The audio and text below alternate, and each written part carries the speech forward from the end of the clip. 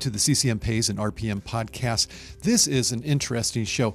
This is Dr. Mark Vaughn of the Auburn Medical Group. I put on this podcast when there's new information on CCM or on RPM. And specifically today, I want to introduce you to something new in the RPM, specifically blood pressure RPM. And this is from a company we already know, Cardio. Those of you who have been following our podcast know that we were using the Cardio Arm units right from the very beginning with RPM.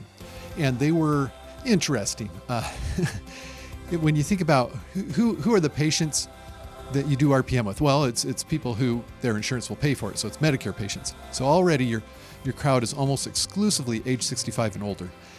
And not only Medicare patients, but Medicare patients with health problems. And so you can see how this is not necessarily a super tech savvy group.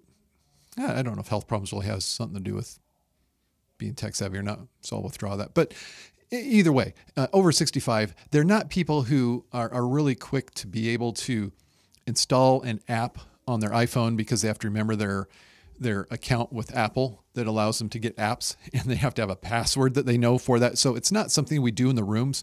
When we used to do it, we would only do it with people who could already have the app when they came into the exam room. And then we'd set it up, and then we'd run it, and we'd show them their blood pressure on it, and we'd see their blood pressure through it. We were doing it through the email, where it would actually email to the provider their blood pressure levels when they would tell the app to send it in. Well, enough about the old way. Cardio now has a cellular unit, not unlike other units that, for example, HealthMote has cellular units. HealthMote has a newer cellular unit that we like better called Pylo, P-Y-L-O. And we have some of those units in our office that we're using with patients, actually quite a number of them that we're using with patients. And this unit looks identical to the Cardio cellular unit. In fact, the only difference is the bright colored piece of plastic is a different color. Otherwise, everything seems to function the same. So we are getting familiar with Cardio's online dashboard. And in fact, they are telling us that they're going to change the way the system works so that we can get it operating in the room just like we used to with all of the other systems. So we're kind of excited about that. It's not there yet. Right now, you have to put in an email address that identifies the patient. And it doesn't actually have to be a real email address. You can just put in anything and then set it up and sync it with the unit after the fact when you put in the serial number.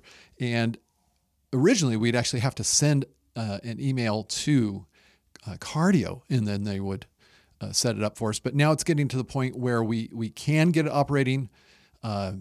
We still have to notify them, but very soon it won't require making any contact with Cardio. We'll be able to do it right in the room, and we won't have to have a patient email to have it happen.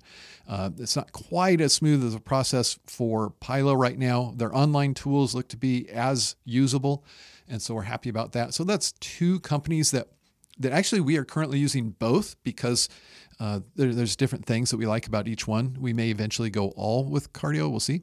Depends on how usable the system is. But we wanted you to be aware of this. Also, when it comes to RPM, and we've only done blood pressure yet, so stay subscribed to the podcast because there are more things to RPM than just blood pressure.